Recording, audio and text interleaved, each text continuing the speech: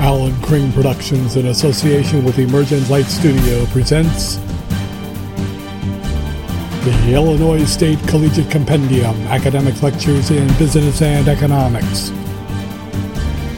This is Business Finance, FIL 240 for autumn semester 2022.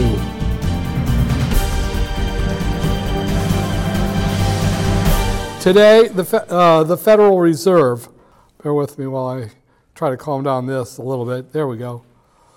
The topic here, I have resources in your resources tab in ReggieNet. There is a little video. It's 15 minutes. It's prepared by the Federal Reserve, and it's a cheesy animated video, but it does go through a lot of what I do in this lecture. And then I've got a link to a Federal Reserve web page that also goes through this, what I do in this lecture. Now that web page gets into it a little deeper than, there are some things that the Fed does that are just literally kind of boggle my mind, but it's a good page for review of what I say here in class, but you'll be responsible only for what I say in the classroom. But do watch that video at least. It's, like I said, kind of cheesy, but it actually covers the subject pretty well. 1 or 2 minutes here, we're going to look at the wonder that was the day on Wall Street. And it was a hard, bare day. We got down there, they were all down about the same amount, about 1.5%, the Dow and the S&P 500, and the entire NASDAQ was down about that. Now notice crude oil is really has taken a dive, and there are a couple of factors in that, but it's well down below that trading band of 82 to 89. It's in the $76.50 range right now. It tried to rally. It was way down earlier today, and it tried to rally, but the rally, as you can see, fizzled out at the end.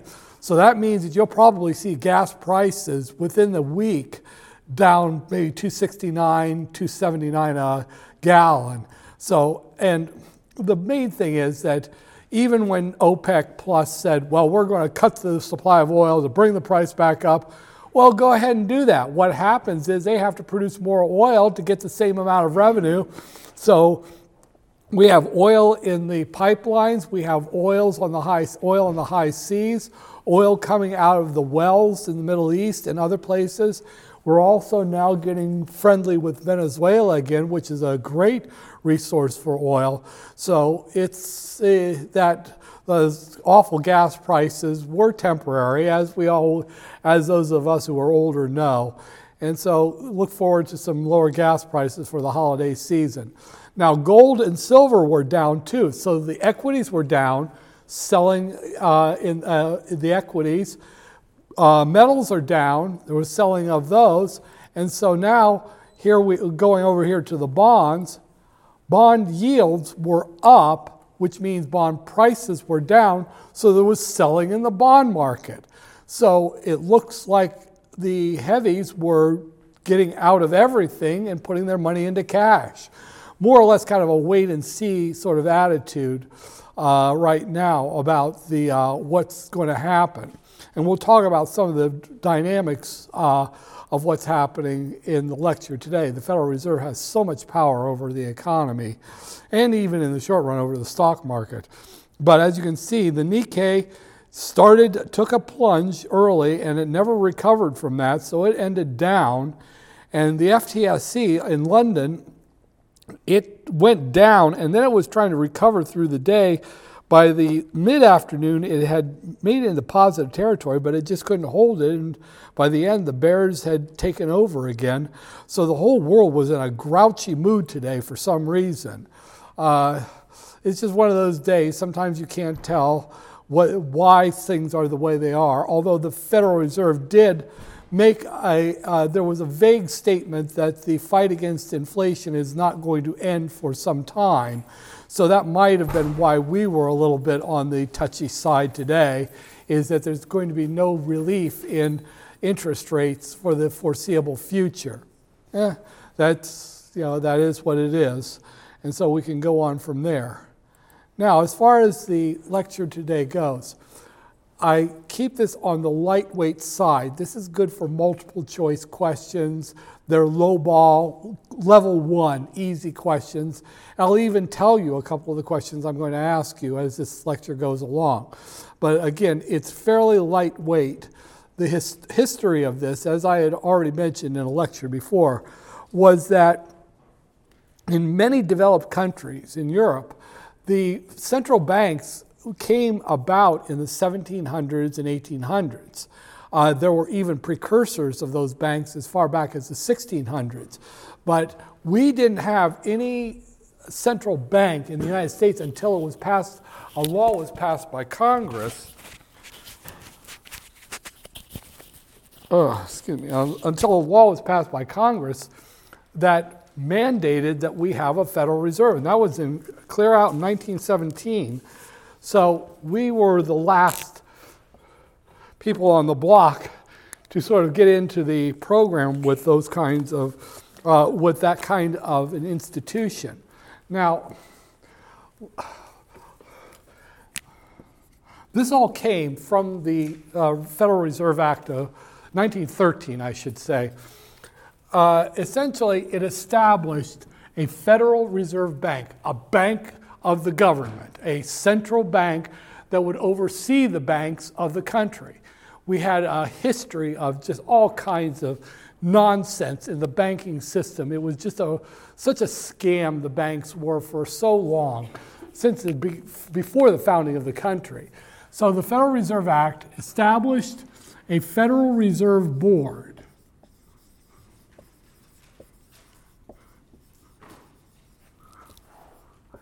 Now, this comprises 7 governors who are appointed by the president with the advice and consent of the Senate. Now, it has one of those governors is the chairman. Now, I've seen recently the term co-chairman, so they might have gone to 2 top dogs, the spokespeople for and the influencers of the board. Now, on a test, I could say the true or false, the Board of Governors is 7 governors plus 1 chairman. That's not true, that's false. The chairman is one of the 7 governors. Just know that I'm going to do that on the final exam. Just remember that. Now, it also established 12 districts in the United States. And each of those is overseen by a district bank, with a bank president who serves on a big important committee. Now, historically, this was Ivy League old white boys, and only in recent years has it begun to show some of the diversity of the country itself, and that's all to the better because there are more voices. More voices can dissent and offer alternative ways to achieve goals. And so it's for the better that we now have at least a modicum of diversity within this institution. Now, these 12 district banks were established back when the country was a very different place from what it is now. The districts along the East Coast are very small because there was such a packed population and so many banks. And on the West Coast, they were huge. And now, the West Coast is populated much more than it was back then. So something like the District Bank of San Francisco has a huge area and a lot of more work than it probably should have. But there you go.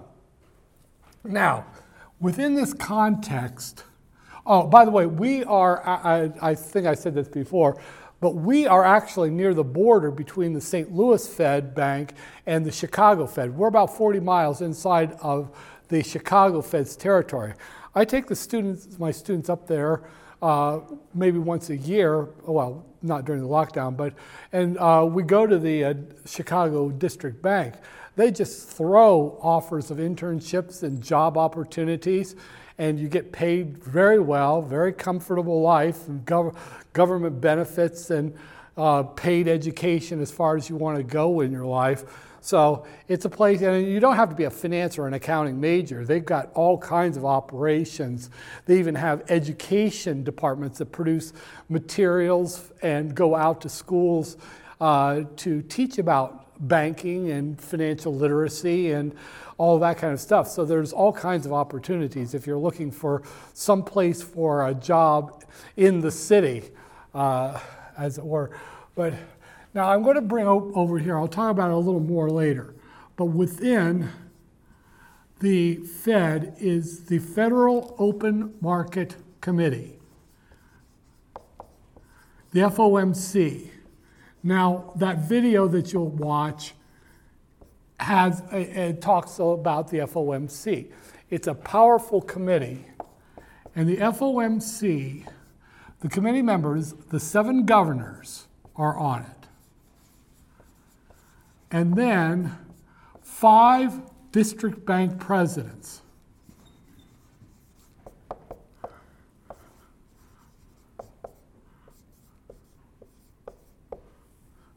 Now, 4 of those serve 2-year terms, rotating 2-year terms.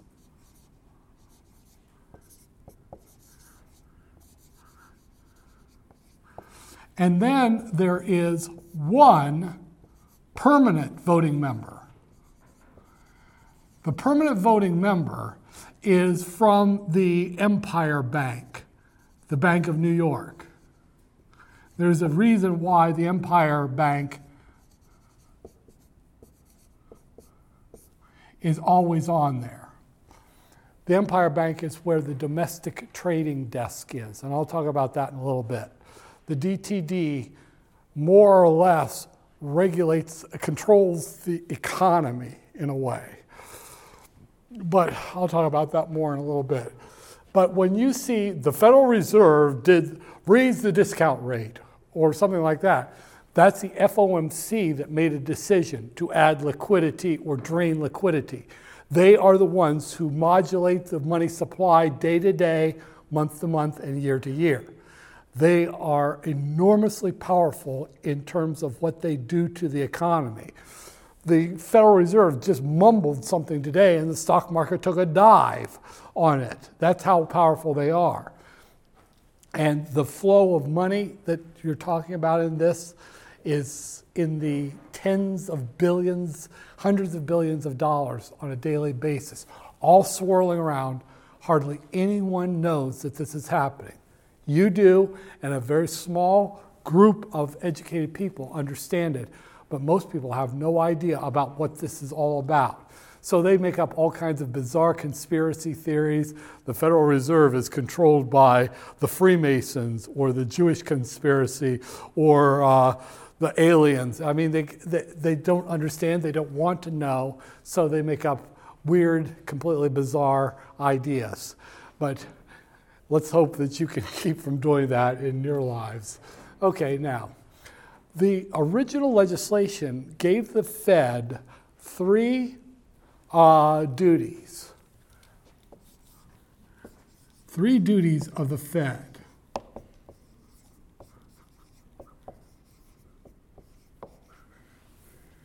And they all have to do with the economy, the banking system.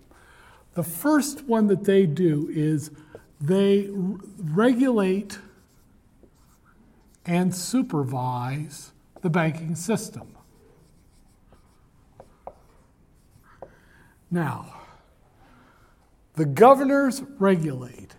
In other words, they take legislation that's been passed by the Congress and signed by the president, and they turn it into understandable rules that the banks have to follow.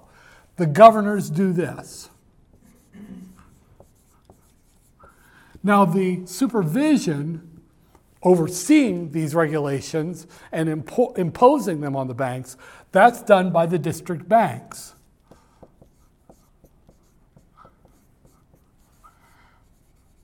So on an exam, I could say, which is true? The district banks regulate and the governors supervise.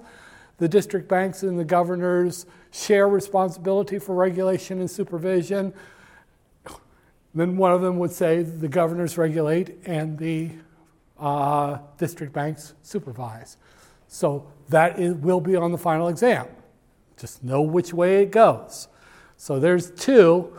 You will not go home empty-handed from the final if you can just remember what I've said here. Okay, now this regulation and supervision, this kind of ebbs and flows. There was a time when there have been times when the Fed didn't regulate very much. And also the Fed doesn't regulate all banks. There are banks that have their own regulators, like there are banks that are regulated by the FDIC, the Federal Deposit Insurance Corporation. There are banks that are regulated and overseen by the Comptroller of the Currency. There are banks that are overseen by state regulators because they're state chartered. There are credit unions, they aren't even in this system, they're regulated by their own body, regulatory body, and it's a mishmash. And it got to be a real issue back in, we had a near apocalypse of the financial system in 2008. It came to a head on September the 15th, I think it was, of 2008. And I mean, it was just, and of course, Congress calls all of these regulators in and says, what the hell happened? And that was when it kind of came to a head. There's this crazy quilt of regulators. The Fed doesn't regulate every bank. And they're influential, and then, of course, Congress said, well, we want to put everyone under the Fed. And boy, the turf wars began. It never happened, I guarantee you that. But that supervision, just as a side note, every year, a couple of times every year, I get these people, supervision by these different regulators. They send me an email message saying, hey, we need interns. We need people for career jobs. What have you got? And I mean, you're talking about really good pay. Usually you're out in the field auditing or overlooking at banks 4 days a week, and then you get government benefits, which are great, and your pay goes up as time goes along on a regular cycle. So it's quite a place to work. I have, I think, maybe about a half dozen students. They started, and they're just happy with over many years with where they went. So that's out there. And you don't have to be an accounting or a finance major again. They take majors from a lot of business subjects because they show you what they want you to be watching for and look at and all of that. And you work in teams, so you're all supporting each other. But anyway, okay, they regulate and supervise.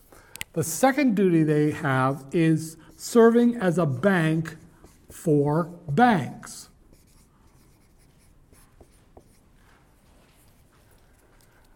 A bank has to have a place to put its money and to write checks off the bank, and the Fed will do that. They'll say, we can do that for you, we'll be your bank.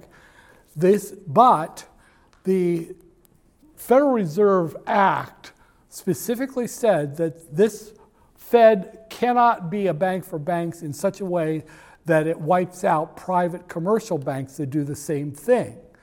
They have to work with their competitors in the private sector. So, and another thing is that the Fed is at the forefront of technological innovations for the banking system. And they have to share it for free with all of their private competitors. Those MIRC codes at the bottom of checks, that was a Fed innovation decades and decades ago. And they just handed it out to the bank, say, hey, we'll all do this now. And the ATM technology, that was Fed, and then they just shared it, the electronic technology, with all the banks. And so all of this is the Fed doing what it's supposed to under the Federal Reserve Act.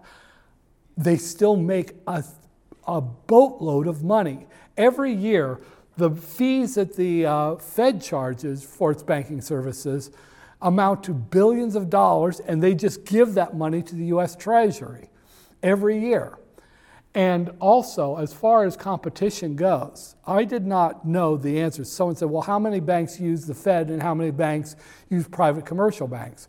I called former fellow PhD student of mine who works at the St. Louis Fed. I said, what's the numbers?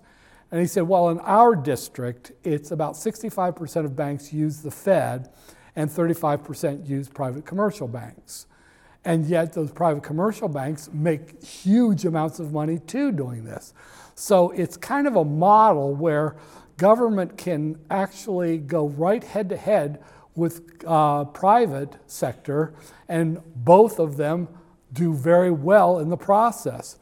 It's unfortunate that no one thinks about that as a possible solution to health insurance. The Fed has a plan that it can provide, and the private health insurers can compete directly with it, and maybe it would work like this. But no one wants to talk about that. Okay, bank for banks. Now, here comes the big one. They conduct monetary policy. The Fed conducts monetary policy.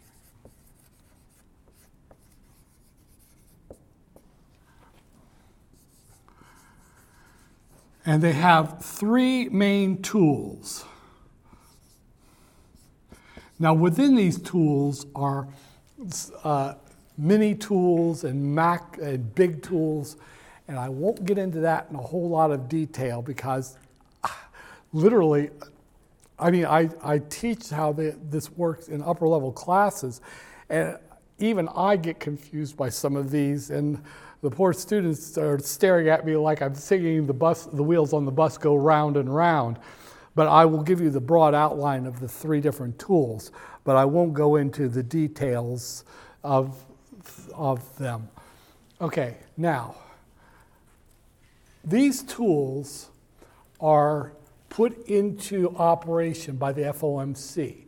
They meet 8 times a year, and they decide whether the money supply is going to grow or contract based upon inflation, signs of inflation. Here's the thing. If the money supply grows, the economy needs money. But more importantly, the economy needs to have the money supply grow at the real growth rate of the economy. So in other words, if the economy grows at 3%, real rate, the money supply should grow at 3% to add exactly the amount of lubricant needed for the machineries of commerce to work the way they're supposed to. If the money supply grows too slowly, we end up getting something called deflation.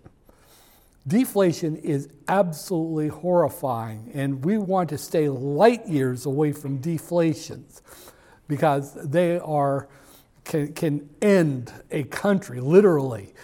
So we don't want that. But if the money supply grows too fast, if it grows at a rate that is greater than the growth rate of the economy, we get inflation, hence where we are now.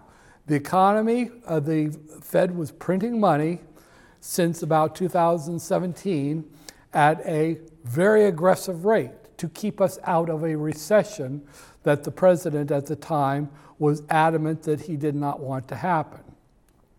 Okay, fair enough.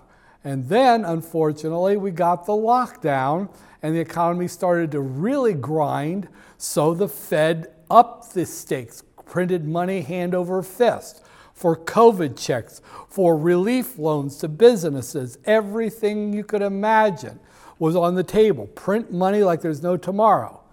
The result, well, surprise, surprise, inflation. Real inflation. I mean hardcore inflation, because the money supply was growing too fast, and then it was growing way too fast. And so now the Fed has to turn that engine off, drain the liquidity overhang, get it out of the economy. That's the only way to stop the inflation. The inflation isn't caused by greedy corporations. It's not caused by greedy workers wanting higher wages and all that. It is a technical engineering phenomenon. We printed money at a rate faster than the growth rate of the economy. So guess what? We're going to have an inflation as a result of it. So now we have to stop that inflation. That's where monetary policy comes in. Now I'm going to go through these tools in the order in which they would be used. The least used would be the required reserve ratio.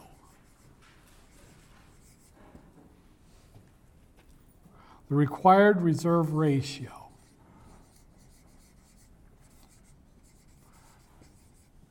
RRR. Let me explain.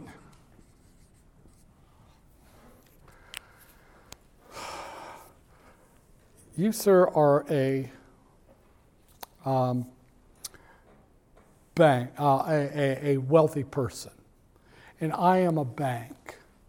Now, you would not want to keep all of your money on your person. A highwayman could come and steal your money and all of that. So you bring it to me. I am a banker. Okay, now, let's say that you just come to me and you deposit $1,000. Now, I need to make a living, so I need to use that money. But I also have to keep some of it for you if you want to come back in and get some of it. So suppose that I set my reserve ratio at 10%. That means that I'm going to keep $100, and then I have lendable funds of $900. Okay? Now I want to use that to make a living as a banker. So what we'll do here is, you, sir, come to the bank and say, I should like to start my own business. And I say, well, that's nice. What kind of business? And yeah, a donut shop. Yes, donut shop. Well, that sounds like a reasonable. I have $900, and you say, good, I shall borrow that $900. And then what you do is you pay this donut shop designer to do it, to create the donut shop. Well, she comes to me with the $900 she's made from you, and she deposits it in my bank. So now my balance sheet has expanded from $1,000 to $1,900. Well, I say, well, this is good. I keep on reserve $90 if she wants to come back in, and that means that I have $810 to lend. Well, that's when you, sir, come to me and say, I should like to borrow money. What do you want to do? I want to start my own mail escort service. I'm changing my name to Sven, and I shall go out and I shall escort people for a fee. And you build up your muscles and you say, see, ripple, ripple. Okay? Okay, good. So, okay, I lend you $810 and you create the website with the Venmo and all of that for his enterprise. And he pays you the $810, which you bring back to my bank to deposit. So now my balance sheet has expanded by $810 more. And so then someone comes in and borrows that $810. So I put 81 on reserve, and then my lendable funds are after that $729, which is then going to end up finding its way back to my bank, and on down we go. This is a geometric process. Ultimately, the final balance sheet increase will be the original deposit, $1,000, times 1 over the reserve ratio. So that means that it will be $1,000 times 10, and that will mean that the total expansion of the money supply is $10,000. In other words, the money supply will grow on its own, autonomously. Just grow. The formula for this is always the original money times 1 over the required reserve ratio. This 1 over the required reserve ratio is called the money multiplier.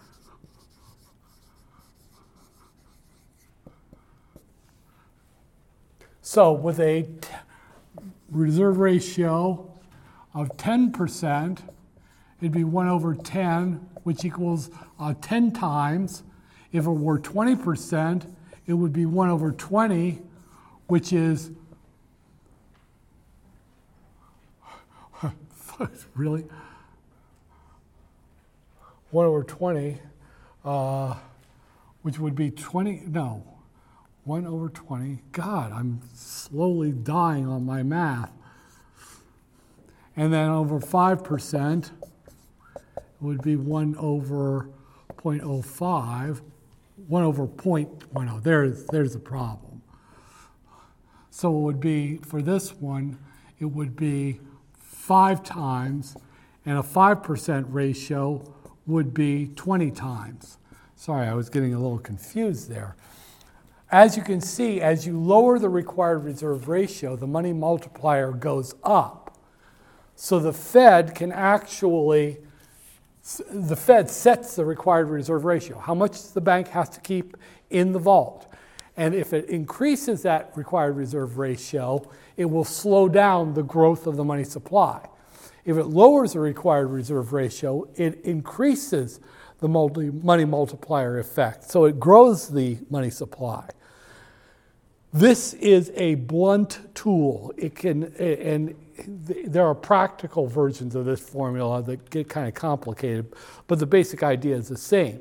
This is something that the Fed doesn't want to alter too much ever, certainly not to control the money supply.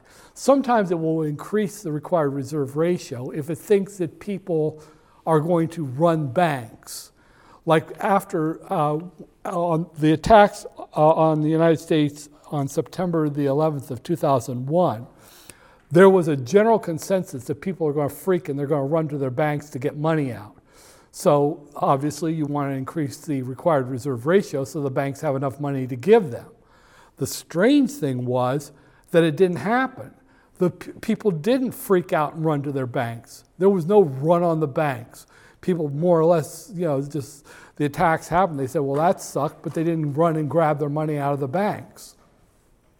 So, but the other part of this is that I didn't even know this until not that many years ago, there isn't one required reserve ratio. Someone asked me what it was, and I didn't know, so I called the St. Louis bank, and I asked someone there, okay, what's the required reserve ratio right now? And he said, which one? I said, what do you mean, which one? He said, we have different ones. And I didn't know that. He said, for banks that have $10 million or less in deposits, the required reserve ratio is actually 0. They don't have to keep any money. They obviously do, but they want those banks to have as much money on deposit as possible to lend out. Those are like small banks, community banks, and things like that. Then he said, I can't remember the numbers now, he said, for deposits above 10 million but below like 50 million, the reserve ratio is like 5%. For those deposits of a very large bank above 50 million, it's something higher. So in other words, the reserve ratio is by tranches, tranches. For the first tranche, it is nothing. For the second tranche, it's a relatively low number. And for the tranche above that, it's a higher number.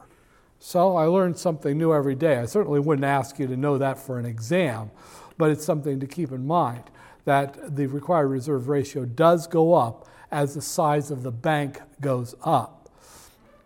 But one way or the other, that's the required reserve ratio. Like I said, it is a blunt tool. You move that around and the money supply just takes, the growth just takes over on its own by the physics of the multiplier. So that's one that you wouldn't see the Fed playing with too much.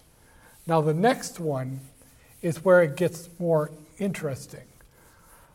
The next one historically has been more like a message, a signal. It's called the discount rate. Banks sometimes need to borrow money. Now the banks can borrow the money from the Fed at the discount window at the rate that is set by the Federal Open Market Committee.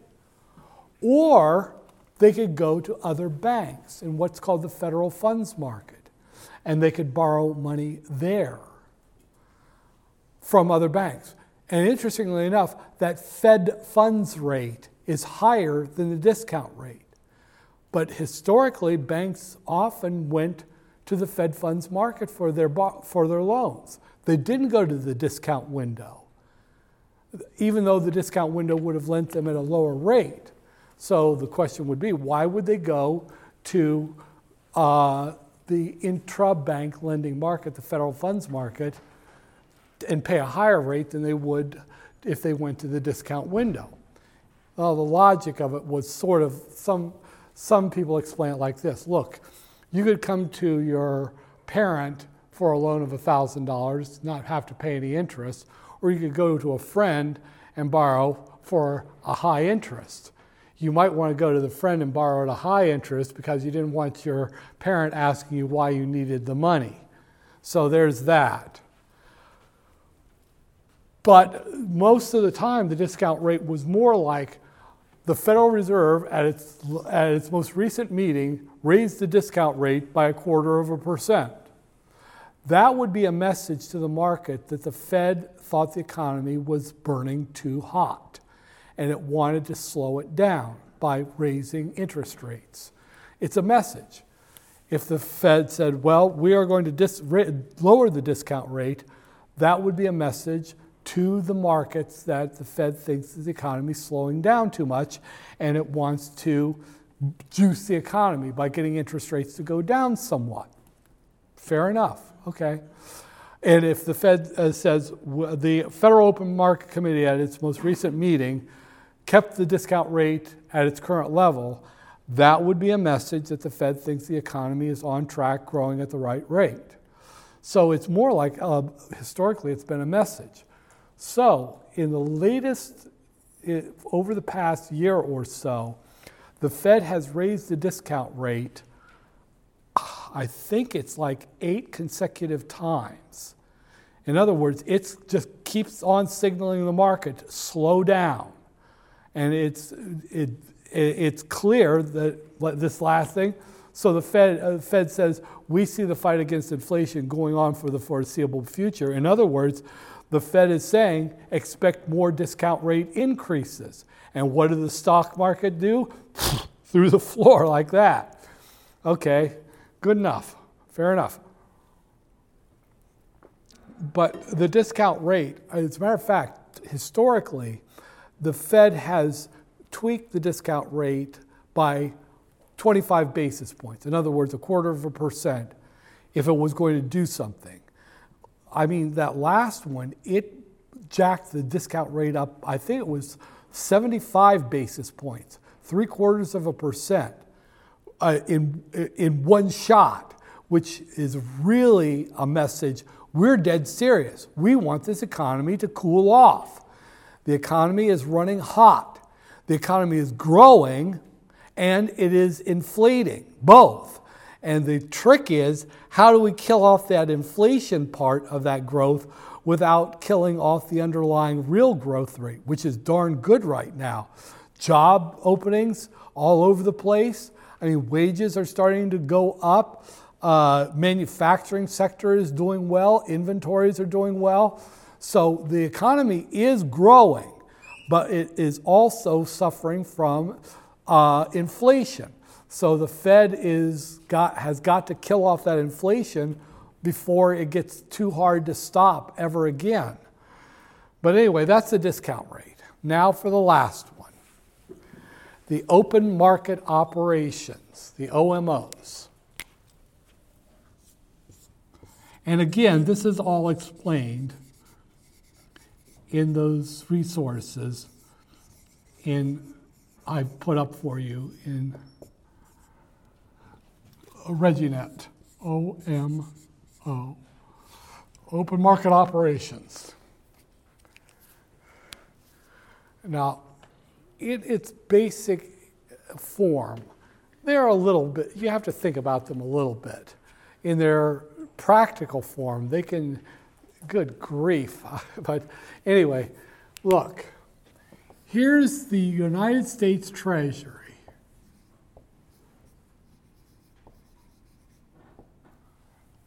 Which is where our revenues from taxes come in and where our disbursements for paying bills goes out. Now, we run budget deficits now. We've been running them for some years now. Terrible budget, getting worse and worse every year. In other words, our tax revenues fall very short of our expenditures, government expenditures. So in order to pay the bills, the government has to borrow money. Those are what are called, that's what's called treasury paper. The government sells T-bills, which are short-term borrowings. It sells T-notes, which are intermediate-term borrowings. And it sells treasury bonds, which are long-term borrowings. And then institutional investors come in and they buy that paper. That is the same thing as saying they lend our government money. Now, who does this? Large countries. China is a huge lender. They come to the auctions and they buy this paper by the billions and billions of dollars all the time. That's one of the reasons we can't get too tough with China, because we are their bitch. Other countries that have a lot of U.S. money, how do they get it? Well, we buy their stuff, and we get the stuff and they get our money. They'll lend that money to us. Japan, Canada, Europe, the Arab states, they've got our money, so they'll come back and lend it to us by buying the treasury paper. Large institutional investors like life insurance companies that have billions of dollars to do something with, this is safe stuff, so they will lend the government money by buying this paper. Other entities like trust funds and stuff like that, and all kinds of shadowy entities are buying this, lending us the money, because we need to have low taxes and high expenditures on everything from entitlement programs to war and defense on through to paying for infrastructure repairs. All that, we have to have the money. So we sell this paper, which is the same thing as it means we're borrowing. One of those buyers of our paper is the Fed itself. It prints money and then it goes and buys treasury bills and other paper. It literally prints the money and then it uses that money to lend to our government. So in other words, the Fed, it prints money so it has tons of dollars, and it buys treasury bills so it has tons of T-bills.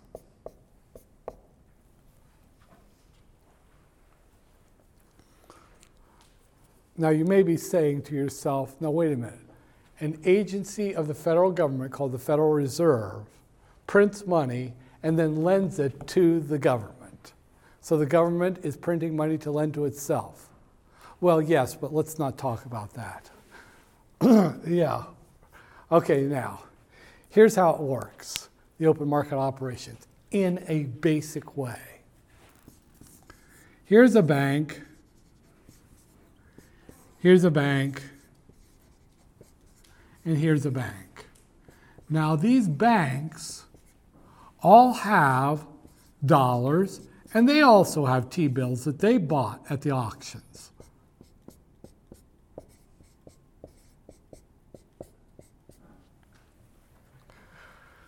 Let's say the Federal Open Market Committee at its regular meeting, 8 times a year, one of the meetings that says that we want to drain liquidity.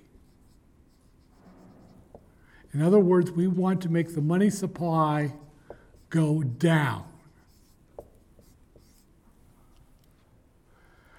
The FOMC makes this decision. Then that bank president calls his people at the Empire Bank at the domestic trading desk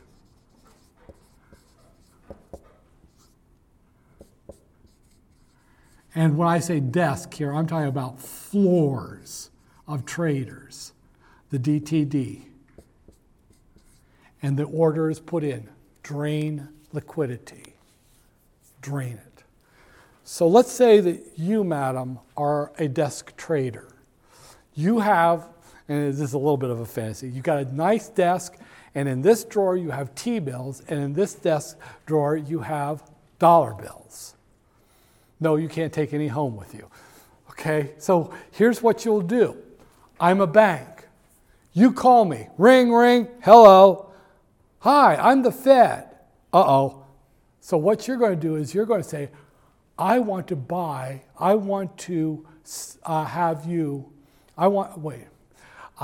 sell you treasury bills. You want to sell me treasury bills, is that so? Yes, please. So what you do is you sell me a treasury bill, and in exchange, you give me a dollar bill, which I shred. That drains money out of the bank. Not as much money to lend. Slows down the economy. All because you sold me a treasury bill, so I bought it, sent you the money, and you just tear it up. Now, suppose on the other hand, a year or two later, the Federal Open Market Committee says, add liquidity. So that order is sent to the Empire Bank, which then communicates it to the domestic trading desk. So you call me, you again. Yeah, what do you want this time? I'd like to buy some treasury bills. Wait a minute, didn't you sell me a treasury bill last year? Yeah, but now I want to buy one. Lady, make up your mind, okay? But I say, fine, whatever. So this time, you buy a treasury bill from me, and I send it to you, and you send me money. Adds liquidity to the economy. More money in the bank, more money to lend, grow the economy. That's how it works in a nutshell. Now the actual mechanisms, this is one of the mechanisms right here, but they've got all kinds of wild things like repos and reverse repos and that kind of stuff. You'll see a little bit about it. When you get to that part of the article, if you really want to read about it, go ahead. But otherwise, it's just like, this is the mechanics of it. It's like an engine. This is happening all the time. Every day, this ebb and flow of money is happening to the tune of tens, hundreds of billions of dollars. And it's moving our economy. It's affecting us. And yet, there are not, maybe 1-2% of the people in this country know this is happening. I'll tell you an interesting story about this. In your lifetimes, the government has been borrowing money at a faster and faster rate, just hand over fist, to the tune now where our budget deficits are trillions of dollars, and so our national debt is just like even more trillions of dollars, the accumulation of the deficits. It's just insane. That wasn't always the case. There have been times in the past where we didn't run budget deficits. Historically, President Eisenhower, his last year in office, we did have a balanced budget. I think it was just almost balanced. In other words, the government didn't borrow money, but it didn't have any extra money. Now, at the end of Jimmy Carter's presidency in 1980, we were close to balancing the budget. We still had a budget deficit, but it wasn't terrible. And then the budget deficits got bad. The Reagan administration did a tax cut to boost the economy, and there was also a lot of spending, and so we were in budget deficits again. But then, starting in 1993, under the Clinton administration, the budget deficits started getting smaller every year. Until 1997, I think it was, we were running budget surpluses. It was more of a surplus in 98, more of a surplus in 1990, and even more in the year 2000. The government was actually had more money than it spent, and more and more money than it spent for those years. It was just amazing. We were talking about, God, we got all this budget surplus. We can do things, free college, space stations, new wars on poverty and all this kind of stuff. We can really, really do great. Well, unfortunately, we got a president, George Bush, in 2001, who said we were in a terrible recession and we had to cut taxes to the bone. Up to that time, the longest, deepest tax cuts in American history. And the Fed agreed. The numbers said we were not in any recession at all. The economy had slowed down to a slow pace, but there was no recession, and there was no reason to cut taxes like that. And then we had two theater wars, Iraq and Afghanistan. Budget deficits came back, and we've never seen the light of day since then. It's gotten worse and worse, although this last year the budget deficit was smaller. Now here's the logic. The Fed agreed that we were in a recession when we weren't. Why would the Fed lie? Why would the Fed go along with a lie that the government was telling? Well, it's obvious. If the government doesn't borrow money, it's got a surplus, it doesn't need to issue treasury paper. It doesn't need to borrow. If it doesn't issue treasury paper, the Federal Reserve doesn't have any treasury paper to execute open market operations. Essentially, the Federal Reserve is taken out of the economy's equation of growth. And so the Fed, Alan Greenspan was the chairman at the time, said, yeah, we need deep tax cuts. We need them. All he was saying was the Fed needs the government to run budget deficits so that it can start printing money and buying those T-bills to execute open market operations. Because without T-bills, there's no open market operations. Does that sound like something that was a good thing? Well, it was certainly a sleazy act, and if those deep tax cuts put us back into budget deficits. And there's one good thing about those, is we borrow more and more every year. The national debt is approaching, I think, $20 trillion? And the good news about that is that it's not my problem, it's yours. That's all I have for you today. I thank you.